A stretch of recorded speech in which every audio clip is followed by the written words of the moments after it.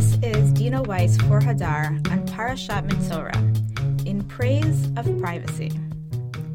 Although the Torah itself never specifies the reason why a person or their property would be afflicted by tzaraat, the rabbis supply a number of theories, 7 in Masechet Arachin alone. The dominant rationale in rabbinic sources, and that which has proven to be most compelling, is that tzaraat comes on account of forbidden, evil, or libelous speech, lashon hara. In fact, Midrash Vayikra Rabbah suggests that the word for one who has been afflicted with tzaraat, a mitzorah, can also be read as a contraction for the term for libel, motzi shem ra. Even beyond this creative etymology, there is a deep connection between the laws of tzaraat and negative speech. Surprisingly, one of the clearest ways to understand this relationship is through the laws of privacy. Privacy is about respecting the right of another person to control what is or is not seen, heard, or known about them. Lashon hara is designed to do just the opposite. The laws of privacy are found in Masechet Bava Batra, which focuses on property law, both in terms of inheritance and ownership, and in terms of other rights and responsibilities that one has as a property owner. Among the Talmud's concerns is that a person should feel comfortable in their own house or yard, without having to worry that other people will be watching them. In the Talmud, violations of privacy are referred to as hezek re'iyah, damage by sight or visibility. In order to prevent this damage, one neighbor's right to privacy can limit the way another neighbor builds their own home. Consequently, the Mishnah in Bava Batra prohibits constructing the windows or doors of my house on my own property in a way that might open sight lines from my house into the house or yard of my neighbors. Lo yiftach adam lachatzar hashutfin petach keneged petach v'chalon keneged chalon. Haya katon lo yasenu gadol. Echad lo yasenu shnayim. A person should not open windows that face a shared courtyard. If he built an attic on top of his house, he shouldn't create a door that faces the shared courtyard.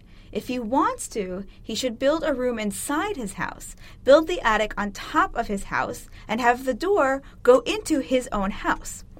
A person should not open a door to the shared courtyard that faces another door, or a window that faces another window. If the opening was small, he shouldn't make it larger. And if there was just one, he shouldn't make a second. In the Ramban's commentary on the Talmudic discussion corresponding to these laws, he suggests that the prohibition of lashon hara stands behind the laws of hezek re'iyah, the damage caused by violating one's privacy. Although lashon hara is usually thought of in terms of speech, it is more accurate to think of it more expansively, as the sharing of information. And whether that information is shared by visual or oral means is immaterial. Further, just as lashon hara is intangible, yet can cause irreparable damage, so too seeing something that one is not supposed to see can have a damaging effect. But what is the actual damage? How is a person compromised by another person's having seen them? An answer can be found in Rabbeinu Yonah's discussion of another phenomenon, which is analogous to lashon hara, but is not always thought of as being incorporated into that category: divulging secrets. And though we intuitively understand the divulging of secrets as a terrible violation of trust, we don't often think of sharing these confidences as being something prohibited by the Torah. Yet, Rabbeinu Yonah states that sharing secrets is a form of slander and is therefore explicitly forbidden. V'chayav ha'adam lahastir hasod asher yigla elav chavero derech seter, af al pi she'ein begiloi hasod hahu inyan rechilut, ki yesh begiloi hasod nezek leva'alav, v'siba lahafer machashavto, kemo she'ne'amar, hefer machshavot be'ein sod. And a person is required to conceal the secret that his friend has revealed to him, even though there is no technical slander in revealing the secret. For in revealing the secret, there is damage to its owner and a reason for him to change his mind. As it says, he changes his mind in the absence of secrecy. According to Rabbeinu Yonah, the reason why revealing a secret is wrong is that it causes the owner of the secret to change their mind.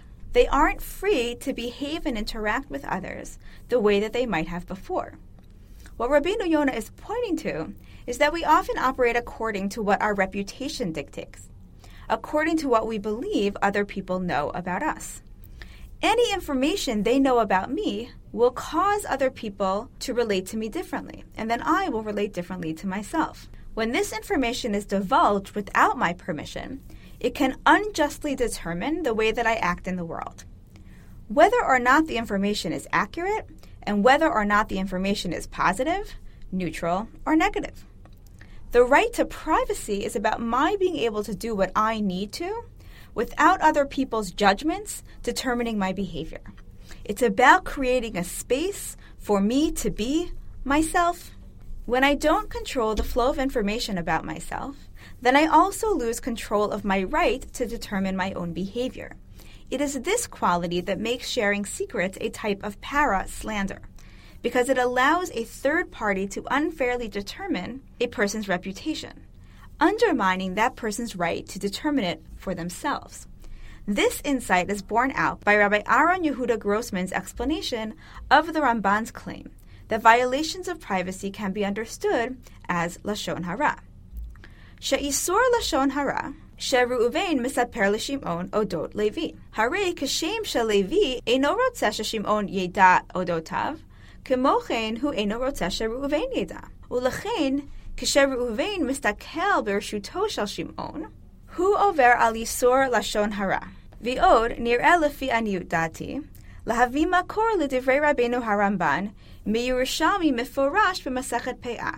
וזה לשונו, באון קומי רבי יוחנן, איזה הוא לשון הרע? האומרו והיודעו. עד כאן לשונו. ונראה לפי עניות דעתי שהרמב"ן למד והיודעו כפשוטו, שראובן עושה פעולה לדעת ענייני שמעון, הרי זה איסור לשון הרע. The prohibition of Lashon Hara is when Reuven tells something to Shimon about Levi. Just as Levi doesn't want Shimon to know about him, he also doesn't want Reuven to know. And therefore, when Reuven looks at the property of Shimon, he violates the prohibition of Lashon Hara.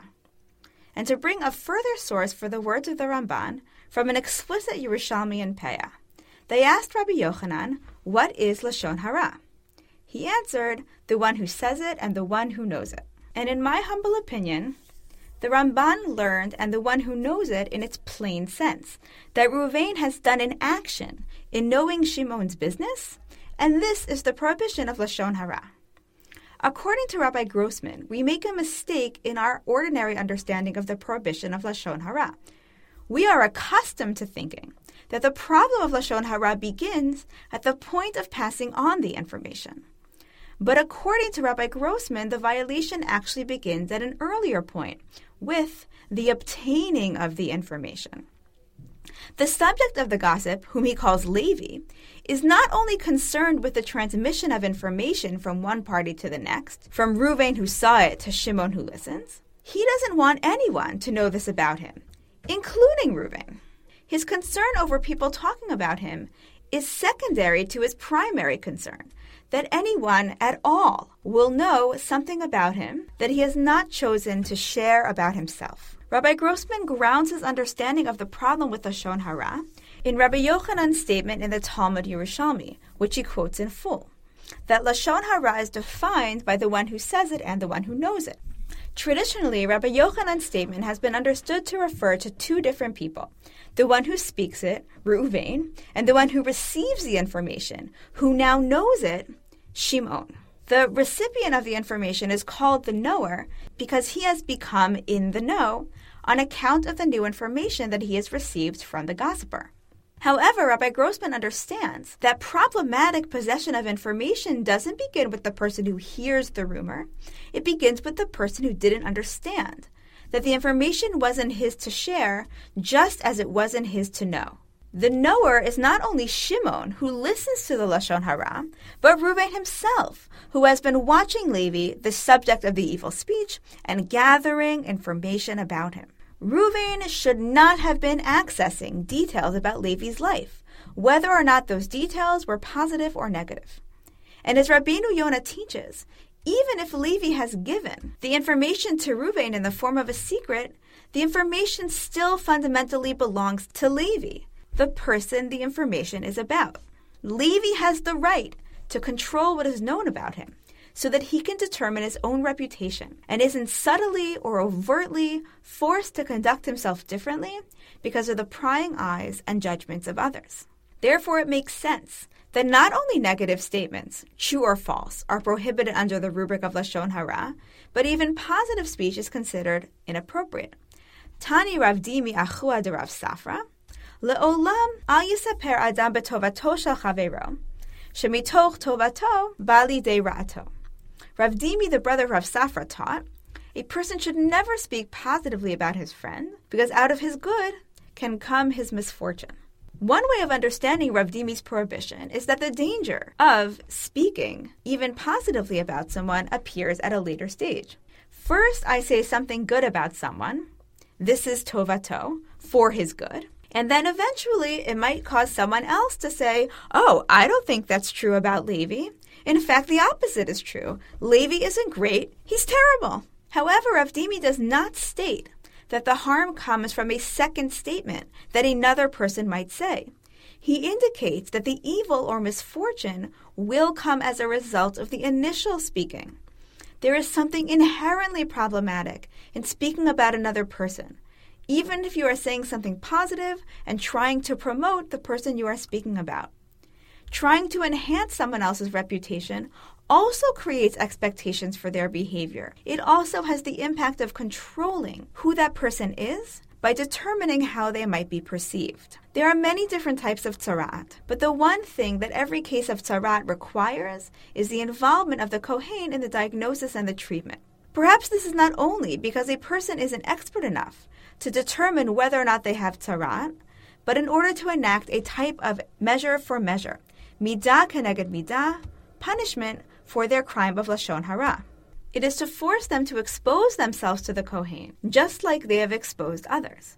And the most telling aspect of the process is that once a person has been determined to be a Mitzorah, they need to walk around calling out Tameh, Tameh, impure, impure, about themselves, sharing this highly personal information with any passerby. So perhaps the actual punishment for tzaraat is this moment of declaring their own impurity.